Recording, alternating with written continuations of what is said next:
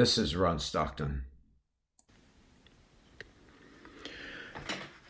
We're starting a few lectures on public opinion. I think maybe I'm going to take the advice of the learning specialists and break this into 3, 4, 5 lectures that are shorter lectures rather than longer lectures. We'll find out.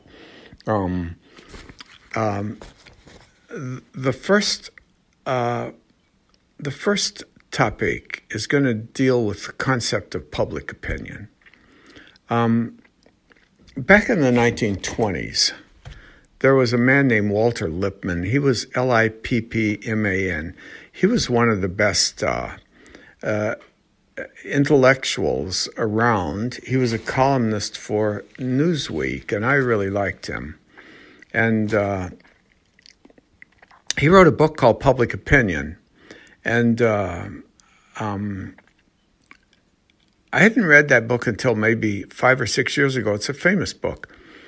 In there, he defined public opinion as what informed and influential people thought. So the editors of newspapers, newspaper columnists, public officials, governors, university presidents, professors who wrote books.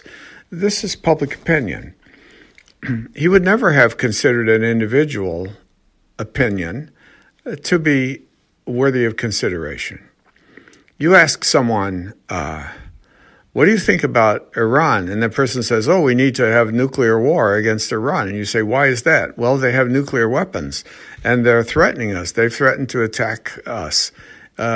Why do you think that? Well, I read it on the internet. And do you know where Iran is? Well, yes, it's right. It's right between Israel and the United States. It touches both of them. It's that state which is in between them.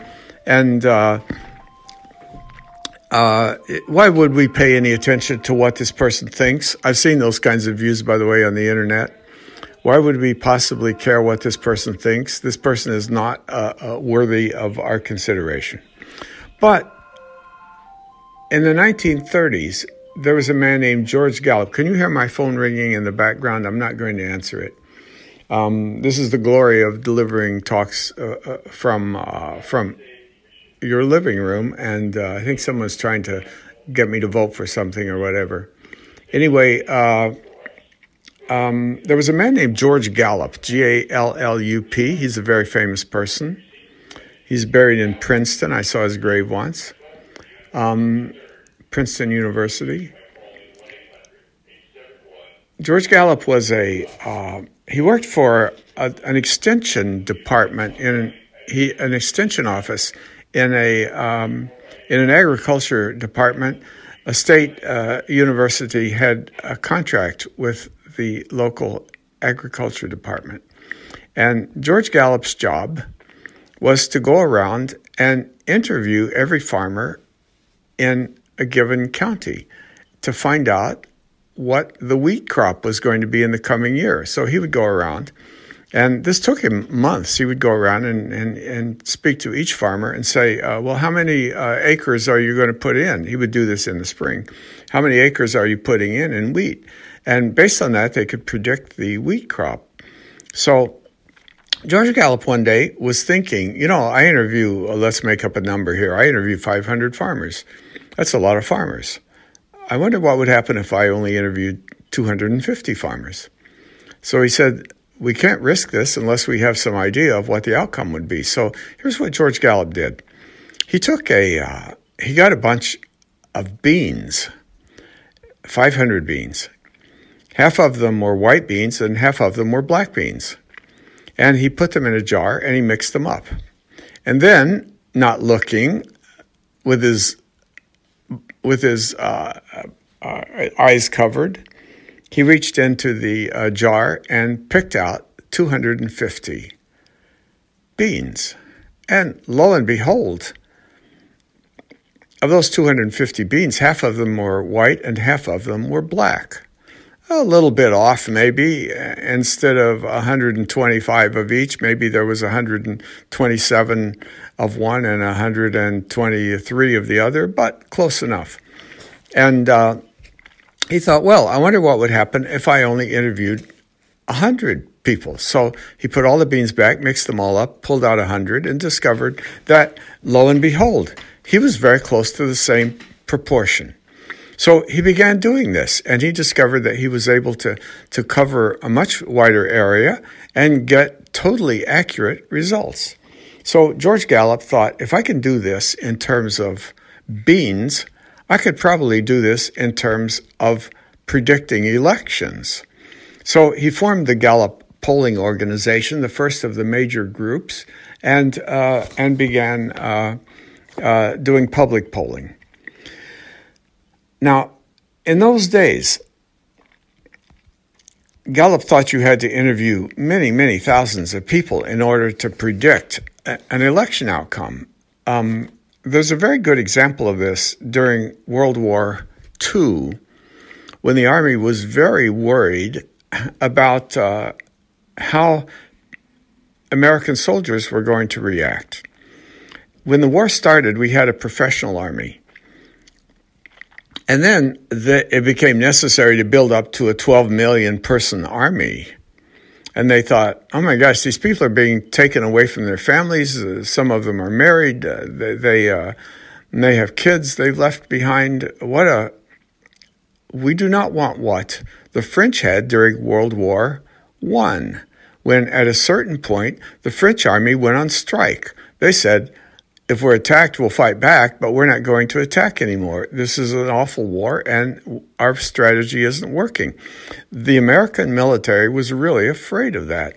So they hired this man, Stouffer, Samuel Stouffer, Stouffer. He was a major researcher at that time.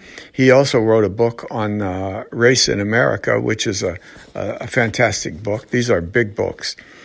Stouffer got a contract, and they said, would you please find out what the American soldiers think? So he wrote a book called The American Soldier, and he interviewed 30,000 people. Now, that's amazing.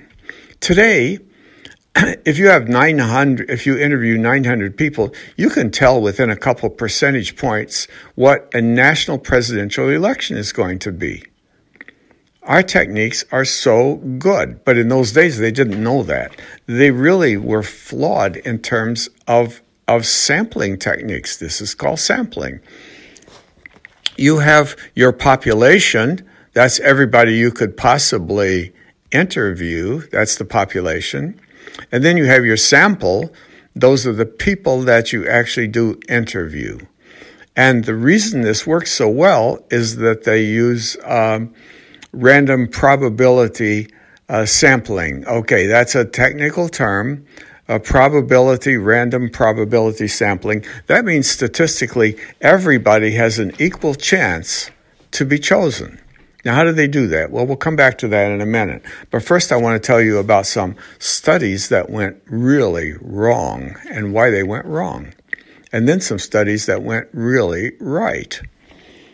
First, a study that went really wrong was the Liberty Poll of 1932 and then the Liberty Poll of 1936.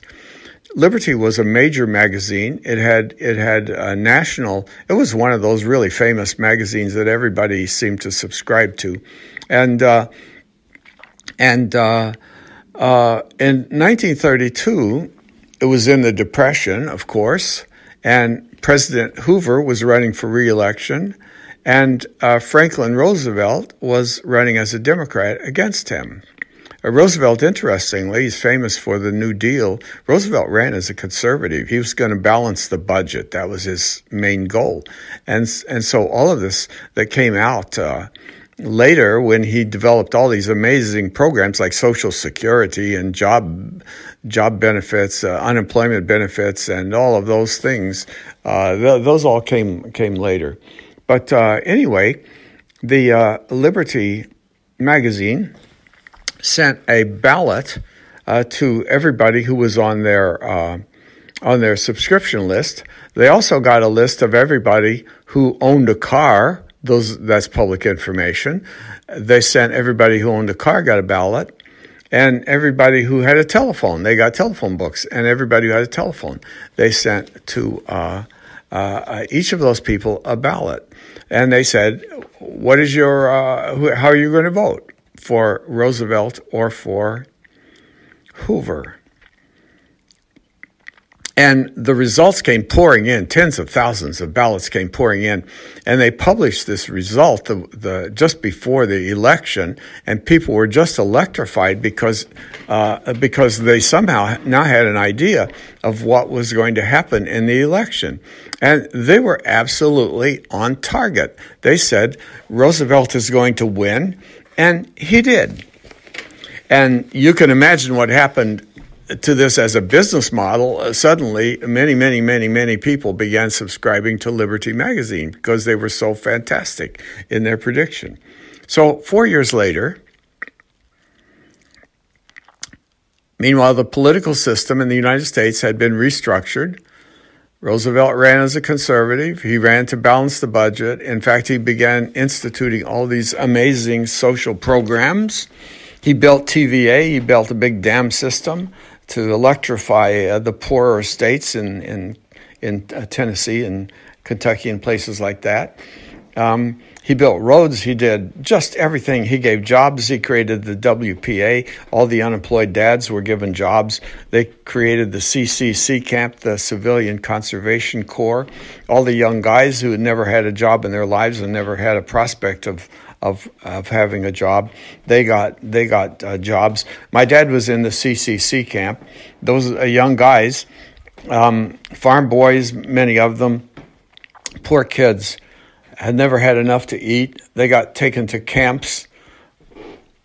They were fed. They were given nice uniforms. They had never had nice clothes before. They wore farm clothes. They were given nice uniforms. They were fed. Many of them had never eaten regularly before. They were given health checkups. They got medical treatment. Many had never seen a doctor before. It was amazing. They got paid $30 a month, which was kind of what casual labor got paid. 25 of that was sent home. You had to be in the CCC camp. You had to have family that needed your support. So 25 of their money was sent home. $5 they got to keep for themselves, but of course there wasn't much to spend it on. They were building roads and building parks and doing things like that.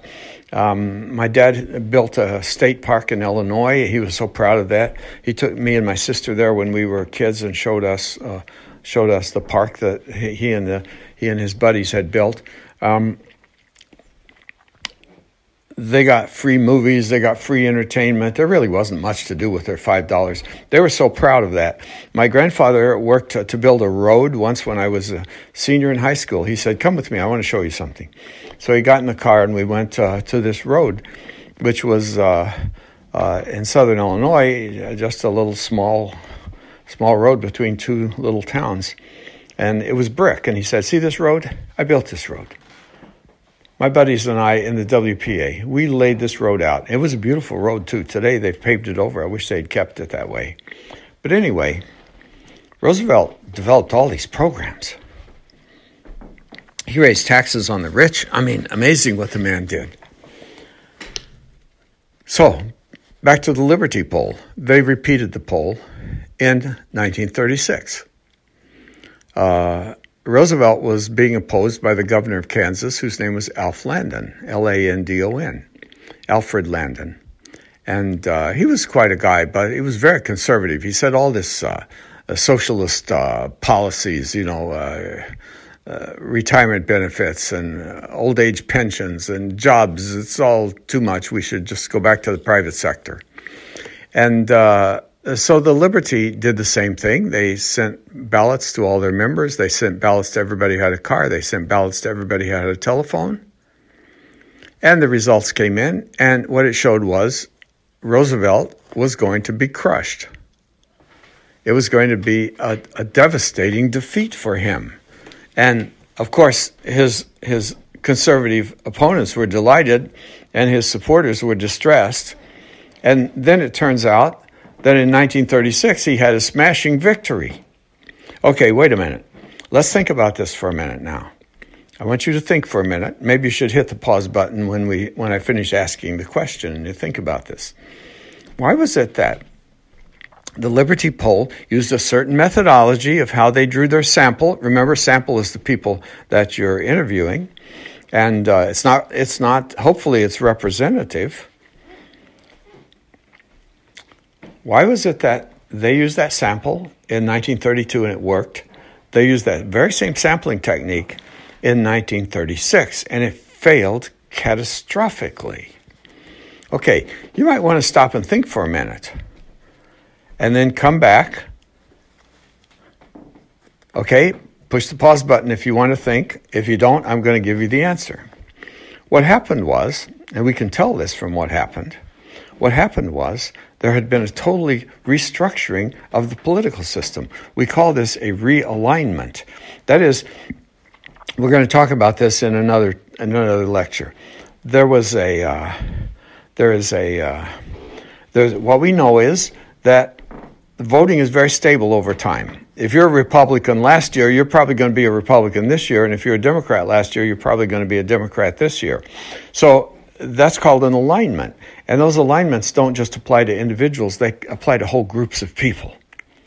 For example, we know that working class people, industrial workers, have traditionally been Democrats and farmers have traditionally been Republicans, and we know those things. When a group of people shift from one party to another, that's called a realignment. When they stay in their predictable party, that's called an alignment. When they shift, that's called a realignment. It doesn't just mean an individual shifted. It means that a whole group of people, statistically, not every individual, statistically, they've shifted. For example, in the 1920s, African American voters were Republicans. Can you believe that? And then they shifted and became Democrats. That's a realignment.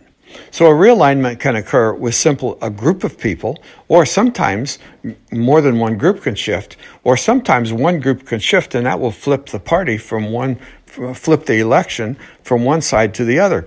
And since you tend to vote the same way year after year, if a realignment occurs, it may change the whole makeup of the party and it may change the dominant party. We're going to come back to that idea in a little while. So why did the Liberty Poll fail? Because there had been a realignment. Because in 1932, Roosevelt's support was very broad. By 1936, anybody who owned a car or a telephone or had enough money to subscribe to Liberty magazine probably was a Republican. And they hated Roosevelt. So the poll, which worked really well because that sample represented the actual vote, by 1936, it was a catastrophe.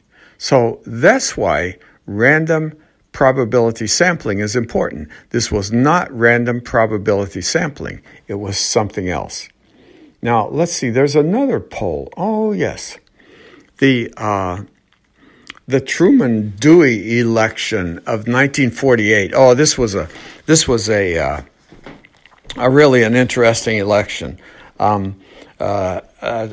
President Roosevelt was so popular. You can't believe how popular he was. And he chose Harry Truman to be his running mate. Now, it just turned out that Harry Truman was one of the best qualified people to run the country.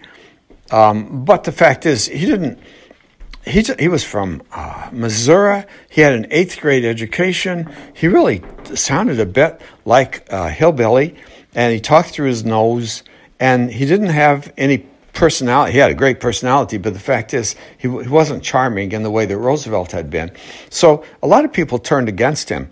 And then the Republicans nominated Thomas Dewey, D-E-W-E-Y, the governor of New York, and he was so handsome and so popular, and it just looked like he was going to win. And it looked as if Truman was going to lose. But Truman did what was called a whistle-stop campaign. He got on a train, and he just went from place to place. And he stopped in every little small town you can imagine. And He came through southern Illinois, where I'm from, and stopped in this one little town. And he said, "I'm just so happy to be here in this little town." And he said its name, and everybody cheered. And he said, "I'm sick and tired of those Republicans not passing any legislation. They're told they're a do-nothing Congress. They just because the Republicans had gotten control of Congress." And he said, "They're opposing everything. I'm standing up for you and for the country, and they're opposing everything." And this kind of got a lot of attention from people. People were proud that the president had been to their stupid little town, which nobody had ever heard of. And so there was a poll.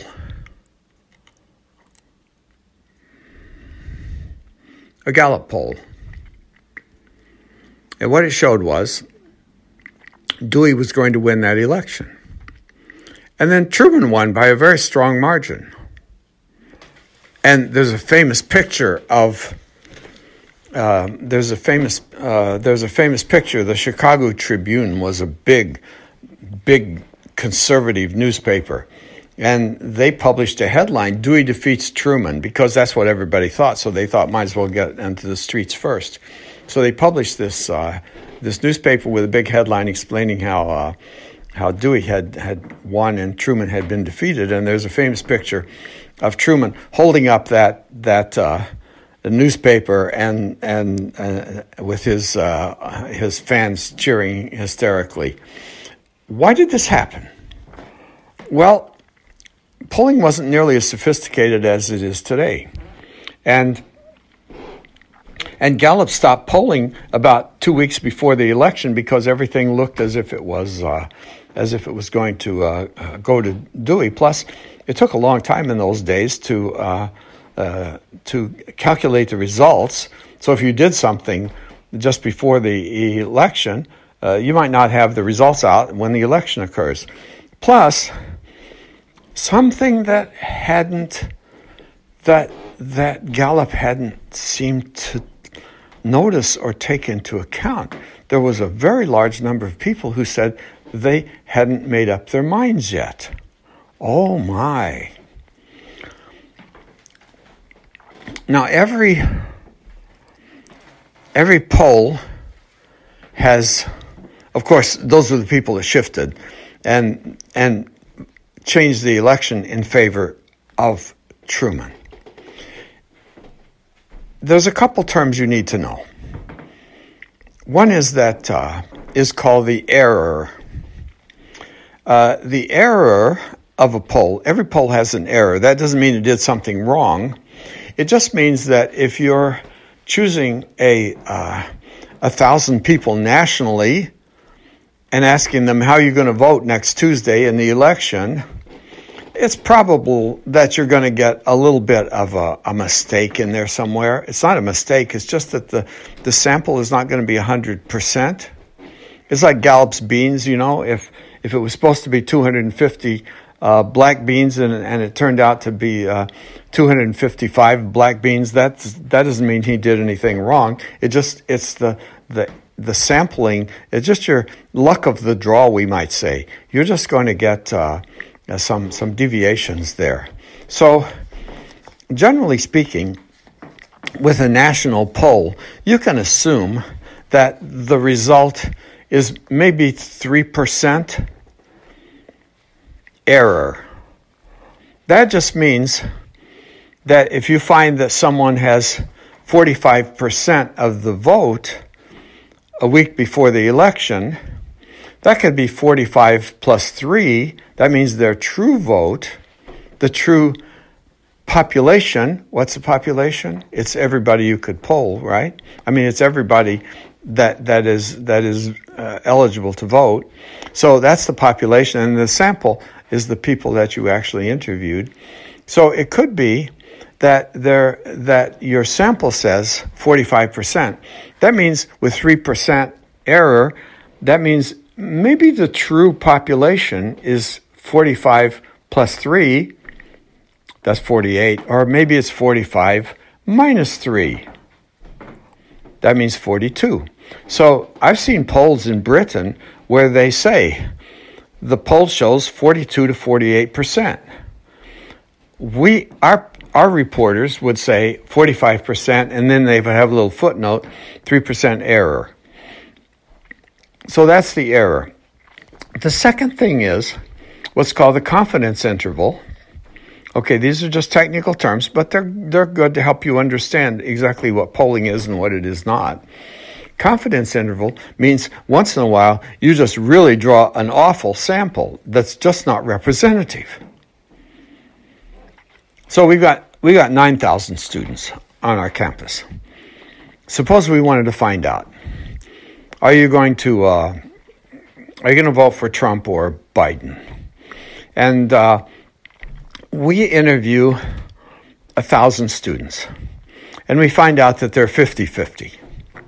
Well, what that means is that if we've drawn a good sample, that is if we've used scientific techniques and picked those 1,000 people, that means that it's not 50-50. It could be 53% for one or 47% for the other. That's just normal. That doesn't mean you make anything wrong. But it's possible that George Gallup, if he kept sampling over and over and over again, if he did that 100 times, there might be a time when he would draw a sample which was 80% black or 80% white instead of 50-50. Did he do something wrong? No, he had put a blindfold over his eyes when he picked the beans, so he wasn't cheating. But just the random luck of the draw. If we've got 50% female students and 50% male students, it could be that one of our studies, we draw a sample, it could turn out that we have 70% female and 30% male, or the other way around, and you say, whoa, you really messed up. No, we didn't mess up. It's just that once in a while you get an odd sample. So that's called the confidence interval. So that's different from what happened. That's different from what happened in the Liberty poll. They just didn't take into account. They did not have a representative sample. They were sampling people who were natural Republicans, except they didn't know that. So these are some things to keep in mind. Now, what happened with the Truman-Dewey poll was that they stopped sampling. And there were a large number of people who hadn't made up their minds. And those people broke overwhelmingly for Harry Truman. Okay, let's go to one of the great turning points in polling history. John Kennedy is running against Richard Nixon in 1960. Oh, this was so close. This was right neck and neck to the very end. Kennedy had a pollster named Harris. He was one of the really good pollsters in those days. But Harris came in to Kennedy a week before the election and sat down with him and laid out all the charts. And he said, here's what we've discovered.